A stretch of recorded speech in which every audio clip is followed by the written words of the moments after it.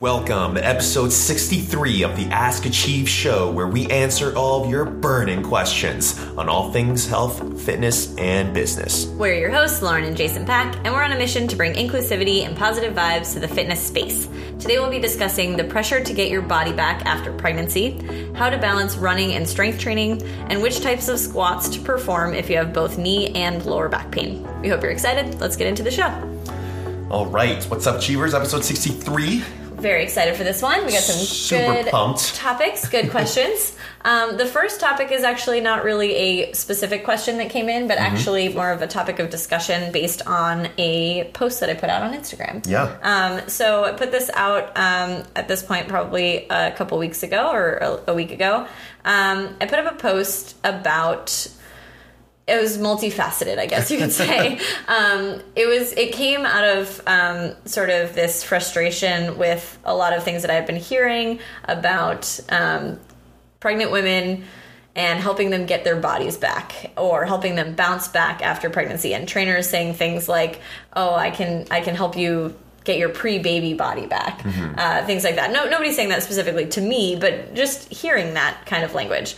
And I felt, not only have I always been frustrated by this kind of language, but now obviously as somebody who's going through pregnancy and who has actually had some hardships with pregnancy, this has been getting more and more frustrating. So I also shared in the post that I actually experienced a miscarriage before this pregnancy. And that experience, obviously, if anybody has gone through it or has had a loved one go through it, was extremely difficult to go through and just gave me a lot of perspective on this current experience and helped me to see that growth and expanding and gaining weight and all these things were actually incredible and really a relief and really amazing that my body could do this stuff. And instead of me feeling like, oh, I wish I wasn't gaining so much weight, or I'm huge, or I hope I can get my body back, like my thought process is like, this is really happening, and every pound that I gain is I'm grateful for, because the first time that wasn't happening, and that didn't happen, and that was so painful. So when people talk to women about getting their body back or bouncing back, and they try to erase the marks of pregnancy, when for a lot of women that's what we're just so grateful to be able to experience. And some women aren't able to experience that, and that must be so painful. And for even those women to hear those things, it must be so frustrating, because they just want the opportunity to be able to be pregnant, right? Or to be able to be a mom, and for them to not be able to have that, and then for them to see that people are trying to erase that and erase the signs of that. It just really hit me that was just so wrong for people to say. So I posted something about it on Instagram. You can go to our page and see it. And the responses were actually really, really incredible. Yeah. What I first found was amazing was that so many women came out and said, I've dealt with miscarriages too, or I've dealt with infertility as well, and thank you for putting that out there. It's not talked about a lot. It's not talked about nearly at all. Yeah. I had a hard time talking about it too. I mean, as somebody who's very open and puts myself out there, it took me 7 months into my second pregnancy to be able to talk about it. So I get that it's hard, and I get why people don't talk about it, but I also do think it's important, and I wanted to get it out there. And I really appreciate all the women who also put themselves out there and said, yeah, I went through this, and this was really difficult, and we're in this together. Yeah. Kind of thing, right? Yeah. The responses, like, it was just an outpouring of support. And I think a lot of people got a lot of support from each other, just because of just like that instant community that basically happened overnight, from that post. And yeah, I mean, if you're pregnant and if that's like a goal of yours, then that's a totally fine and reasonable goal. But it's the pressure from society and from other people that assume that's what you want, right? Is where like the issue arises. Yeah, to assume that we don't want to look like we've ever been pregnant or look like we gave birth. Like, why is that the assumption? Yeah. And as a woman, I definitely have had those thoughts, right? Like, I've been like, oh, I hope I don't have stretch marks. I hope I can lose the baby weight. And then I have to take a step back and be like, why do I hope that? Why is that in my head? It's not because I'm born to want to be thin. I'm born to want these things. Like, it's because of the societal pressures that are put on women of people saying that that's what should happen. But the reality is that that's not what happens. Your body doesn't go back to where it was before because it went through this enormous change and it went through this incredible journey. And some people's bodies do look very similar to the way that they did before, and that's totally fine too. There was one comment that was like, now it sounds like you're shaming fit moms. And I was like, okay, relax. I'm not shaming anyone who gets their body back if they do. Like, fine, that's great, that's fine. What I'm saying is it shouldn't be expected and it shouldn't be put as pressure. Women shouldn't be pressured or made felt to wait, well, I can't say that sentence. Or we know what you mean. Yeah.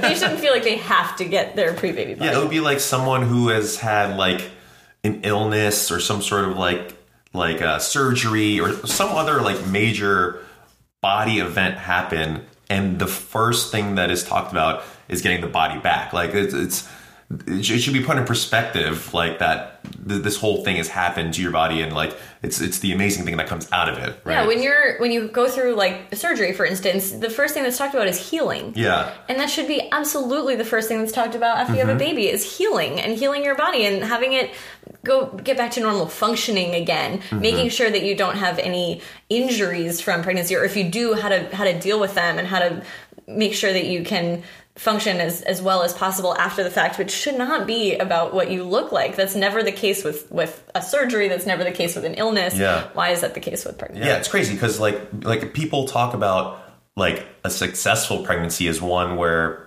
at the end of it, the woman has gained their body back, right? Or whatever. Yeah. Instead of just like, oh, did they have a healthy baby? Like, is the baby growing well now? And like, just... And how's the mom doing? And are they doing okay? Yeah, it's just like regaining their function and functionality. Like, are they able to get up from the bed, right? Like just normal life functions. But yeah, it was a very thought out post, and well done. Oh, thank you. Well, thank you to everyone who was so supportive. I haven't even been able to respond to all the comments. I'm working on it, but yeah, it was really an incredible bonding experience, I think, between women who are like, actually, yeah, what the heck? Like, this is not cool. And actually some really cool responses from male trainers who had said, I got some responses like, wow, that's actually put a lot of perspective. Like, this gave me a lot of perspective. I'll make sure that I consider this when I'm training women and postpartum women. And that's really awesome.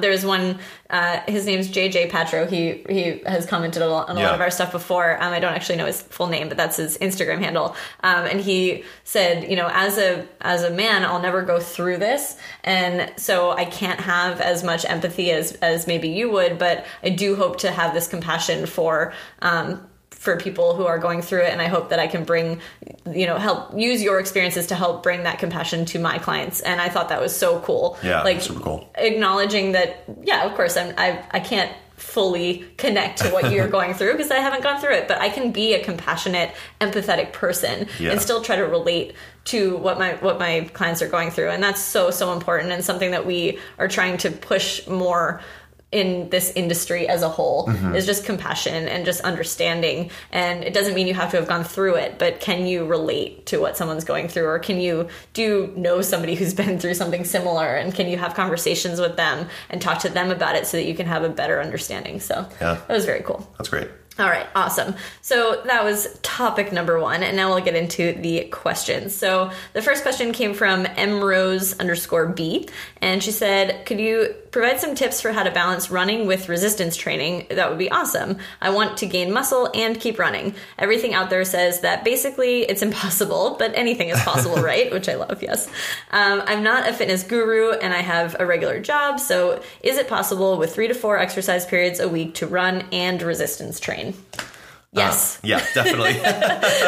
I will say, back when I first started training, that is a belief that I thought was actually true, that if you somehow just run because you enjoy running, you will somehow lose all of your muscle mass immediately. Yeah. And there's a couple of other things like that, right? It's like if you don't inject yourself with protein directly after your workout, you will be catabolic and all of your muscles disappear. Like there's like certain like blanket statements like that. One, like in the first year or two of my training career, I was like, oh yeah, that's That's the thing. That makes sense. That totally makes sense. Yeah. But yeah, now it's just, I mean, this is why we have the podcast. This is why we have our Instagram, like to put out actual, just rational information instead of just having these crazy claims, especially with the back end of trying to sell something. And so we're just trying to just set some records straight, basically. Yeah. And so for this one, not only do we think that it's possible to balance running and resistance training, we actually think it's ideal. Yeah. Especially if you're somebody who mostly runs. We definitely think that you should be balancing some of that running with resistance training. And if you're someone who only strength trains, we think you should have some cardiovascular events in your life, whether it's running or if you don't like running, it can be swimming, biking, hiking, anything like that. Yeah, or even just like lifting weights quicker, like complexes and conditioning exercises with weights. I think we have to credit Jen Sinkler with that one, right? Yeah. She has lift weights faster. Yeah. I love it. I think it's great. She said, what do you do for cardio? I lift weights faster. Yeah. It's awesome. But yeah, the notion that any sort of cardiovascular benefit would be at the expense of a muscle building benefit is definitely not true. It's just in the context of your whole overall program. Yeah. And so again, I think we mentioned this a few podcast episodes back, but there's this idea of like that we talked about that was like misplaced information, and where somebody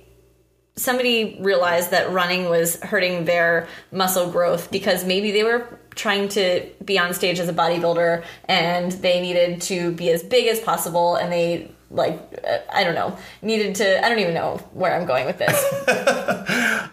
You're basically taking just anecdotal evidence as like being like, hey, this is a thing. Yeah. So right. It's like if you need to take in more calories in order to gain more muscle, and cardio, burning calories, would be at the expense of that. But that's just too much of a gross oversimplification of the calories in, calories out. Whereas if you have a really good cardiovascular system, that means you can recover quicker between workouts. It means you can recover quicker between sets, which means that you can just put in more overall volume, more overall effort into your actual training program. You're going to be healthier overall, and that's going to contribute to a much more well-balanced, just overall physique than just simply saying, cardio will eat your muscle. Yes, exactly. Right. You just said exactly what I was trying to say in way better, in a much better. Whoa. I'm going to go ahead and call pregnancy brain on this podcast episode because I'm having a really hard time with words.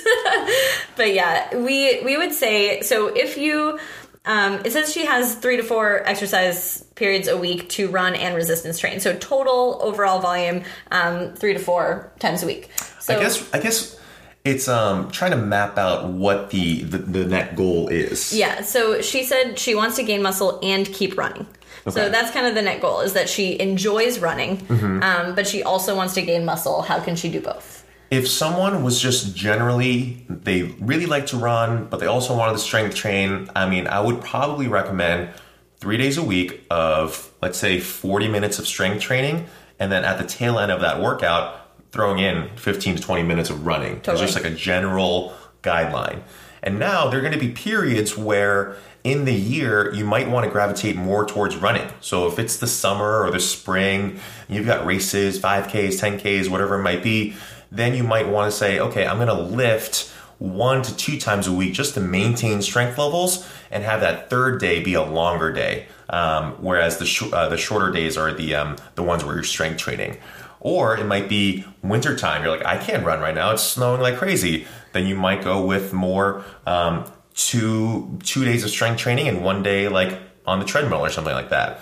So it doesn't have to be a hard and set like this is the plan. It can be totally malleable based on what your goal is at that time at that point in time, basically. Yeah. And so if you're somebody who likes to distance run, and so you like to actually spend more time running, then you might have to do a full, one of your training days is just a full run, and 2 of your days are more resistance training, or 2 days of running and 1 day of resistance training. I mean, it just depends a lot on the amount of time that you have and the amount of like the distance that you want to run. But if it's just that you like to run for pleasure, but you also want to balance it, I like what Jason said at first, which is combining them into one session. So having like a 30 to 40 minute total body resistance training routine followed up by a run, either running outside or hopping on the treadmill.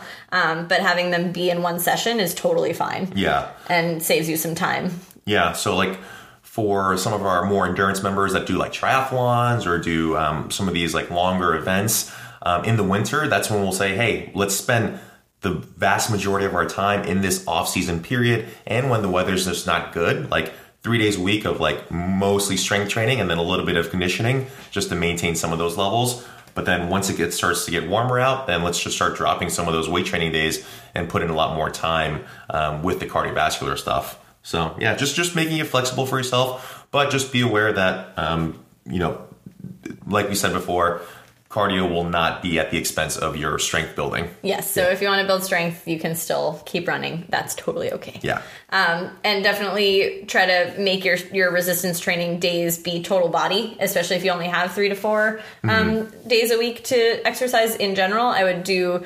as much like a total body workout as you can while you're resistance training. So don't do like an upper body or lower body or like small muscles like bicep curls or tricep extensions. Try to do some like bigger movements where you use your full body throughout the workout so that you're getting the most benefit out of it. Cool. So hopefully that helps answer that and helps clear some things up and some potential misconceptions there.